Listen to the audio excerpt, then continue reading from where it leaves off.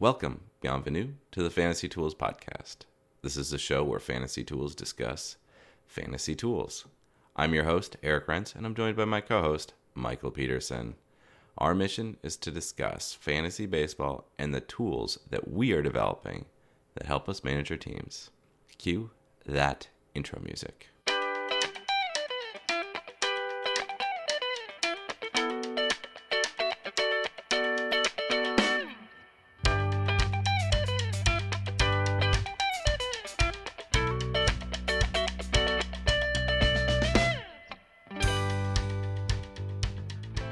So we got 90 seconds of Game of Thrones teaser trailer, which means that I then watched approximately half an hour of breakdown footage. Yeah, that's a ratio. That's a good ratio. I'm not mad about it. I mean, why not? What is everybody? Your opinions don't matter. Everybody else's opinions matter so much more. Yeah, I guess I should have written down my own opinions first. I think I did catch myself at multiple times during reading think pieces on this, thinking, okay, this might be overthought.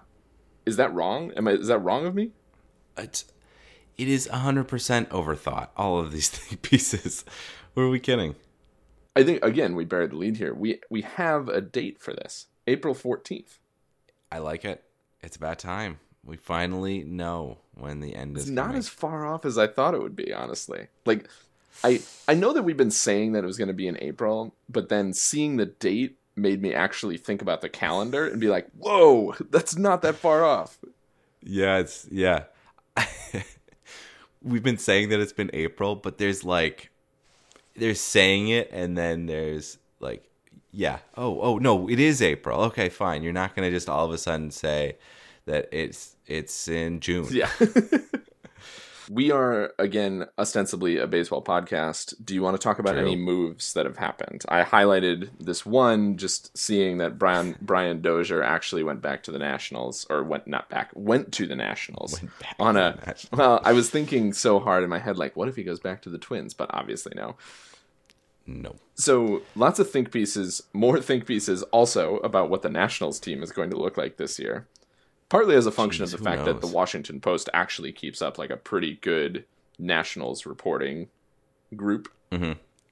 And they are really wondering what the heck is going to go on with the Nationals this year. But have you looked at their starting lineup now after they signed Corbin? Oh, their starting pitching lineup? Yeah, it's pretty darn good. It's a pretty good lineup. I kind of like their bullpen. But the problem throughout everything. Tell me. Injury. This is a team that you draft in fantasy and you're like, okay, I am praying to Apollo and to Hermes and every single god who has anything to do with medicine and injuries every single day. Let me sacrifice a lamb and burn their loins and whatever. You're right. I will say this looks like a fantasy team that you would assemble. It does kind of look like a fantasy team, yeah. The Nationals are by far the most interesting team in the offseason. Other than that, there just is not a lot going on. Yeah, well, it's because it's sort of what happened last year, which is that you're just waiting on Bryce Harper and Manny Machado to sign.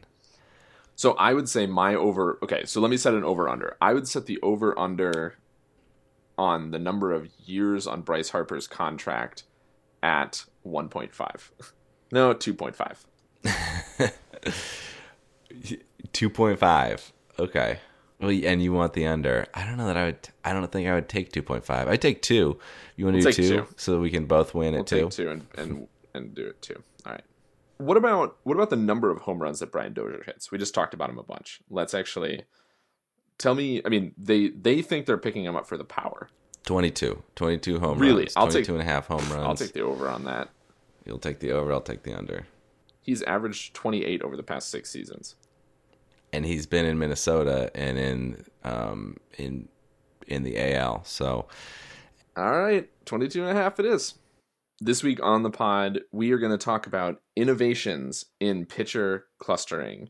First half, we're going to talk about some of the functional stuff, what we've actually been doing. The second half, we're going to try and put it to the test a little bit, talk about predicting saves and wins and see how we're doing there. So take it away, Eric. Yeah, last week we talked about trying to do some clustering on without any ratio stats, which is to say, instead of looking at ERA for our clustering analysis, use earned runs. Instead of using WHIP for our analysis, we're using walks and hits. And the point being that makes it more similar to what we're doing in the hitting side, as well as then we're making sure that we're not adding multiple denominators, which was my first go at it. Yeah. The clustering, I had a couple of different denominators. So, I mean, my thought there, I think that we argued about this a little bit, and we probably a little bit more argument on the cutting room floor that you guys didn't have to listen to. But I see Michael was making this point that for ratio clustering, it's all about the denominator. We need to have a consistent denominator so that if we want to, we can multiply this through the results through by innings pitched, plate appearances, batters faced, pitches, yeah. Whatever it is, to be able to like glean some information from these clusters, because we don't want to just do this as like, oh, look at that, look at these guys are in the same cluster, that's really cool. We want to use this for forecasting, and to be able to use it for forecasting, we're going to need to try a little harder. And I agree. And what's really cool in thinking about that, if we can then predict the clustering assignment for next year, and then we can predict the innings pitched for a player, then we're golden. We are pretty close to then just being able to multiply this through, and then we have our projections. Really soft projections, but we have them. One thing that the clustering tool does really well is tell us the performance relative to everybody else. So that is really useful for drafting, even if we can't say, using this tool, you should expect this many wins or this many strikeouts. Absolutely. No, and that's a really important thing to be thinking about. So tell me, what are your thoughts on how we forecast a player's innings pitched? I've got a great idea. No way. All right, go for it. I've got a great idea, and it's two ideas in one. First thing we do. Okay. Very first thing we do, pull in Aladdin. We steal it. So you're... Wow. Okay. And we use that, we aggregate, we like try to, go around it. The other piece of it that we do, because I think that we do want to apply some a priori knowledge to all of these, which is my lingo for saying manually tinker. Uh-huh. We compare those. We either have standard deviation of the innings pitch projections across different platforms as one piece to say, to just flag records that we might want to tinker with ourselves, or we look at 3-year averages to just say, okay, well, this is really far away from our 3-year average. Are we comfortable with it? So now the other question is, how do we forecast a player's clustering assignment? Because what we've done so far is we've been able to take the seasons that had been played, assign players to different clusters to say, this is how they played in this season. Awesome. Really good start based in statistical analysis, etc.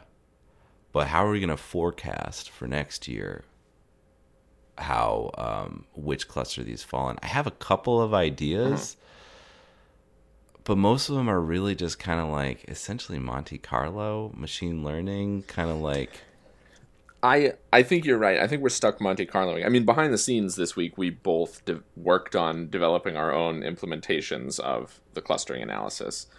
using whatever ingredients we thought. And I think we'll talk a little bit more how they did head-to-head in the second half. But I found, looking at these, that there actually was less deviation in the cluster. If you looked at a specific guy for 3 seasons, say, there was actually less deviation than I thought there would be. In their assignment? Yes. In the pitching. In pitching, I think it's going to be less so than in. It's definitely going to be less so than in hitting. So which is why innings pitched matters so much more here. That's exactly right. And I think that you can really get them to squash into clusters if you only pick, say, 5 clusters. If you pick 5 starter clusters, 5 reliever clusters, then the variance goes like to 0. Basically. So if you can, one thing that I was thinking is that if you can figure out like a tree of clusters, like when you have K equals 5 clusters, then when you go to K equals 10 clusters, can you figure out which of the 5 branched out? Yeah, I know. I would love to be able to see that. And then you sort of run back up the tree and figure out like so my vision would be like for forecasting would be you run back up the tree and see, well, is this one a highly volatile cluster, like one that splits into a million, or is this a cluster that is like consistent through all of the K? Right. Is there an ace cluster that just goes down? It's ace cluster, it's ace cluster, it's ace cluster, it's ace cluster. And then is there like, a junior ace cluster that then splits into the like low ERA, low whip, low K per 9, and then a Kapitchin cluster of high K, decent ERA, high whip, and then splits out. Yeah, I think that's sort of interesting in the idea of the tree of clusters. I think if nothing else, it'll tell us something interesting, and I really do think it'll help forecasting. Okay, so you want to jump on that? Okay. I was thinking sort of actually in the opposite direction, and this is a lot more machine learning than it is statistical. We should be able to figure out approximately in a given year how many players fit within each bucket, within each cluster, and then we should be going through based on the last year's statistics and tossing people tossing into buckets. So instead of thinking of it like each person is assigned based on their statistics, it's like each bucket is coming up and grabbing a player here until it's full. And then it's like, okay, well, shoot, we're full of cluster number 1. No more are going to go there. So they can only go to cluster number 2. Then boom, boom, boom, boom, boom, pick players. And if we added that into a Monte Carlo and said, you know what? Anibal Sanchez just ends up in cluster 4, 5, 6. And more often than not, he's in number 5. He's going to be in number 5. If I understand what you want to do, we start at the top, and we there's some likelihood that you're assigned to each cluster, and then we have quotas for each of the clusters, and then once they're full, you're automatically that cluster is zeroed out. Okay, so it's just so that is just a nonlinear thing that we're doing here, right? Doesn't that sound awesome? I mean, it sounds like a technical thing that is pretty futzy, so it sounds ideal for us.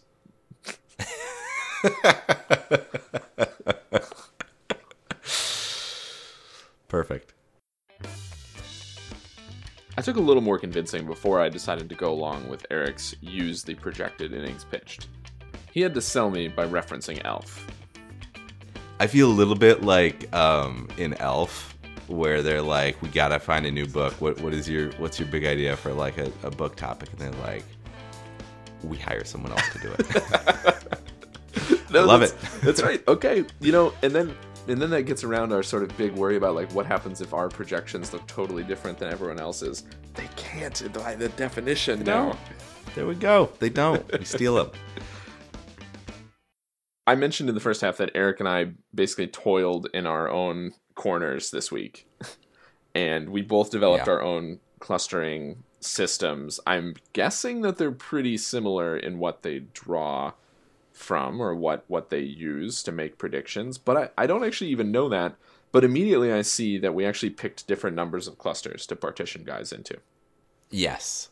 So you did 10 and I did 12. But did you do relievers and starters in the same, or did you divide them? They're in the same. Okay, so I actually did 20 clusters then because I divided them. Okay. There he goes. Okay, so these are two different data sets. So, and when I say this, we've really, to compare these, I shared a GitHub repository with Mike, and he didn't. But he did share two graphs with me ahead of me sharing graphs, and I replicated those graphs with my clusters. But this isn't entirely fair. Well, now I see why like the cluster as a function of saves looks so wonky compared to mine, because you have a ton of guys with 0 in there, whereas I have a much smaller fraction of guys with 0. So wait, let me just say what we're looking at. We have had trouble. We talked in the first half how we're doing everything in ratios now, because we recognized a couple weeks ago that wins and saves, counting stats that have something to do with the team that you're playing on, that those are really hard to cluster on and very hard to predict in general. Absolutely. So we wanted to see now is, when we put guys in clusters, is there a correlation between the value cluster and how many saves or how many wins that pitcher actually got? Or we expect there to be a correlation, so how strong is that correlation? Yeah, absolutely. And it's hard. I mean, we've talked about this, and I think fantasy experts talk about this. Predicting wins and saves is difficult. Yep. Predicting and then also just like understanding why. I mean, Porcello had a 20-win season a couple of years ago, that Cy Young season, where it was like, what? Where did this come from? I mean, I put it when he got that one, I happen to actually know that he's the guy in cluster 6. So my value clusters run from 1 to 10. There's one where a guy gets 23 wins and he's way down there in cluster 6, so the midpoint. Yeah. Like, oh, why would that be? Yeah. Oh, because he's not as great a pitcher by the other metrics. So what did you use for your clustering assignment? Well, glad you asked. I used 5 categories. I used all normalized by total batters faced. So I used total home runs, faced, earned runs, walks, hits, and strikeouts. And for hits, I took out all the home runs. So it's only singles, doubles, triples. All right. And so what I did was I just used the 5 standard scoring categories, and where they weren't already in a innings pitched. Oh, interesting. Medium. I then I'm seeing error. I don't know what happened there. Where they weren't already in an innings pitched medium, I put them into innings pitched. So it's K per innings pitched, wins per innings pitched, saves per innings pitched, and then it's ERA and WHIP, which both essentially have innings pitched as a denominator. I think so. My vision for this was I like that we approached it from 2 sort of ideological points. Like, you approached it from a fantasy ideological, I want to project these 5 categories, so I want to actually look at the dependents, and I approached it from I want to divorce myself entirely. Understand the pictures. I want to look at the underlying things and try and figure out what's going on there. And I want to keep this in fantasy, baby. I understand. It's hard if people have different leagues, like where losses count or home runs against count. But we could redo the analysis if anybody is specifically looking for. Basically, yeah. I mean, I think we basically learned that you have to, and these are pretty fast, so it's not impossible to do that. My vision wasn't necessarily that I was trying to replicate real baseball. I was just trying to make the vectors as orthogonal as possible.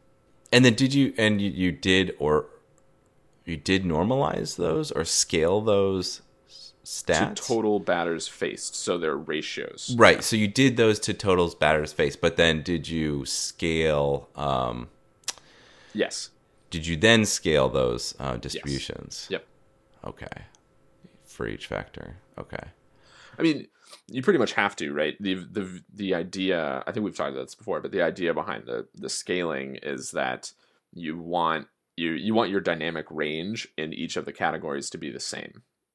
We then tested this against, this is interesting because I wanted to basically go in and blind test this now against two stats that I didn't try to predict, that I didn't try to cluster on at all.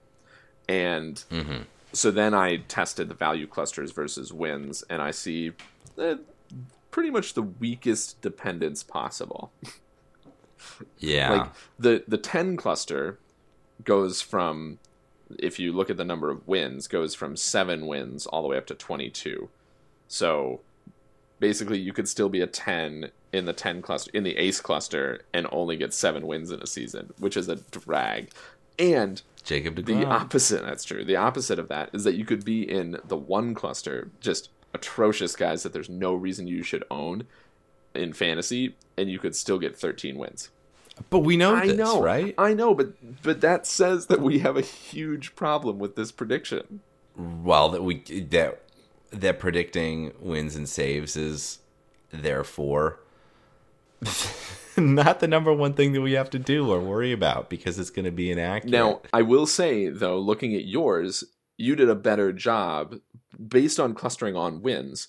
Since you had wins in there as a clustering metric, you actually did a better job of sussing it out, in the sense that you kept out the guys in the bad clusters, the ones that we don't actually want to own, that we know that we don't want to own. You actually kept them from reaching more than 8 wins. Right. Yep. And yeah, no, exactly. I mean, your distribution peaks in the middle, in the sense that your clusters run from 1 to 10, and your clusters from 6 to 8 have the highest win share. Yeah, those are basically the where the lion's share of the pitchers and starting pitchers end up falling in the So clusters. all that says to me from your distribution, which is frankly more instructive for forecasting wins, is that if you really want to go with wins, it's a volume thing. It's not a individual prediction thing. Once you get above some plateau in pitcher quality, like don't just start anybody. But if you want to get wins, then you have to get it's volume, and then it's also just avoiding the guys who are, not ownable. And that's when I was starting to look at the clusters. It was like, okay, all right, I see it. I see where the cluster is. It's cluster number 6. These go from 0 to 12. Cluster number 6 is where the borderline cases are, where it's like, this guy could be at the back end of my roster and might be worthwhile having. These are the guys that are on the back end of your roster, and every once in a while you're like, oh, you're pitching against the Marlins. Yeah, sure. Right. Let's do it. That's exactly right. Okay, you about ready to wrap this sucker up? Yes, I am ready to wrap this up. We are getting very close to when the Star Wars hype machine traditionally starts up for a new movie. 2 years ago, yeah, we are. January 23rd was the announcement date for the title of episode 8. So, assuming that this follows the same cadence, we're probably about a week away from when they might announce the title for episode 9. I'm excited. As much as I am really down on Star Wars right now, I'm excited.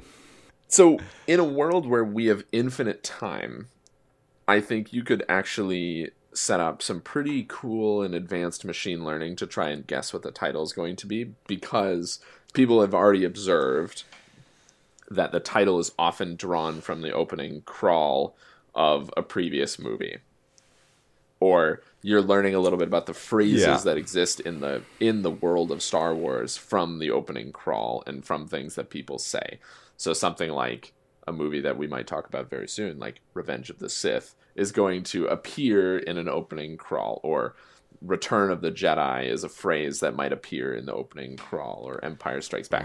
Right. So the idea now is, are there any possible titles that we saw in a previous crawl that could lead us to this?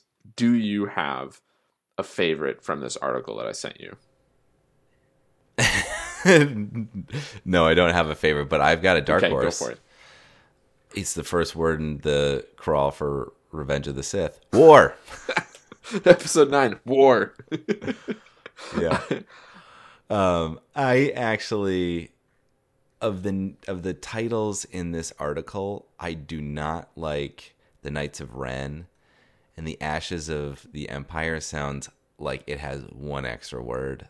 The Rising Tyranny and A Spark of Hope both feel right. A Spark of Hope would be interesting, but man, A New Hope, A Spark of Hope, that's very Star Warsy. Might come up with anything original when you could. I mean, they have clearly proven that in their stewardship of Star Wars that they're not going to come up with anything new. No, absolutely. Which one do you because you said that you dislike the Knights of Ren and the Ashes of the Empire, I'm pretty sure it's going to be similar to one of those two. One of those two. Okay, so you want to take those two? I'll take the other two. The Rising Tyranny. Sounds good to me. And this is like closer wins. Man, I could see Rising Tyranny. Just know the. I know. I would say that this bet comes down to, are the words Knights, Ren, or Empire in the title? Ooh, Ashes. Okay, so it's like Knights, Ren, Ashes, Empire versus the field. Well, I'll take... Yeah, they're really three. Because if it's those, and then I've got Spark, Hope, Rising, and Tyranny, and then it's the field. Yeah, basically field is we both lose. If both lose. Okay, that's a good bet. I actually feel pretty good about that bet. The review session, Revenge of the Sith. Is this just my old age or what? Because I liked this movie much more than I thought I would. You liked it now much more than you thought you would? Yes. Man, it just felt like I had watched this a billion times. I agree. I mean, I knew all the spots. I knew exactly what was going to happen. It's not like this is ever that it was ever that far from my mind. But considering it as a whole again, like, okay, I actually like this. And maybe it's just that we've had episode 7 and 8 and Solo. And I mean, the big thing with this movie isn't the content, it's the it's a possibility.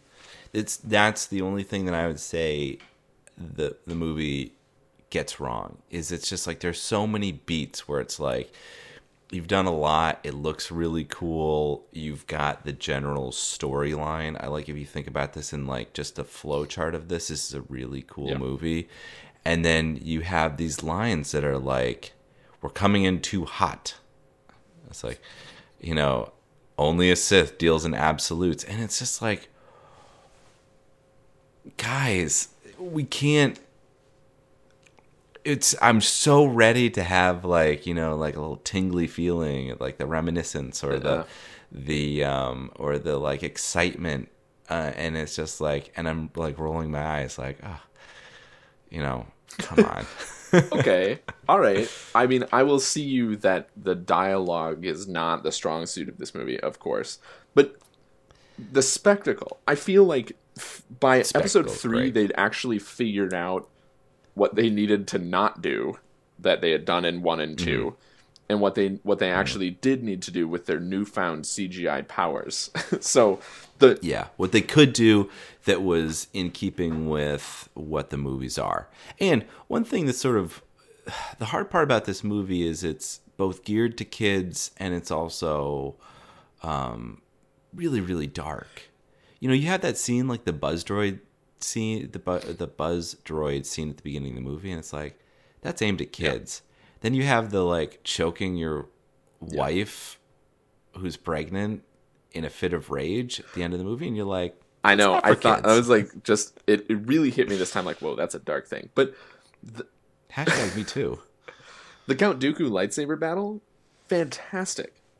That's a fantastic lightsaber battle. The Count Dooku one, it's good. It's just like a nice little. It's a nice short one, very direct. They had the little like the little camera bumps that are kind of fun that makes it almost feel like it's real. I wish that those droids weren't in there, and but other than that, I mean, it's all there. All right, so what are we doing this week? What do you think about watching The Fifth Element? I can't say no. How could you? I gave you who knew that Bruce Willis was going to appear twice from basically the same era. Yeah. Time for a little housekeeping. Be sure to subscribe to us on iTunes and follow us on Twitter, Fantasy Tools, Mind the Z. Thank you, Mild Manor, for letting us use your tunes. Be sure to follow them on SoundCloud and Facebook. Feel free to email us with questions or comments. Send us messages at fantasy.tools@gmail.com. Again, Mind the Z. All I've got left is, worst of luck to you, buddy. Worst of luck to you, too. Yeah!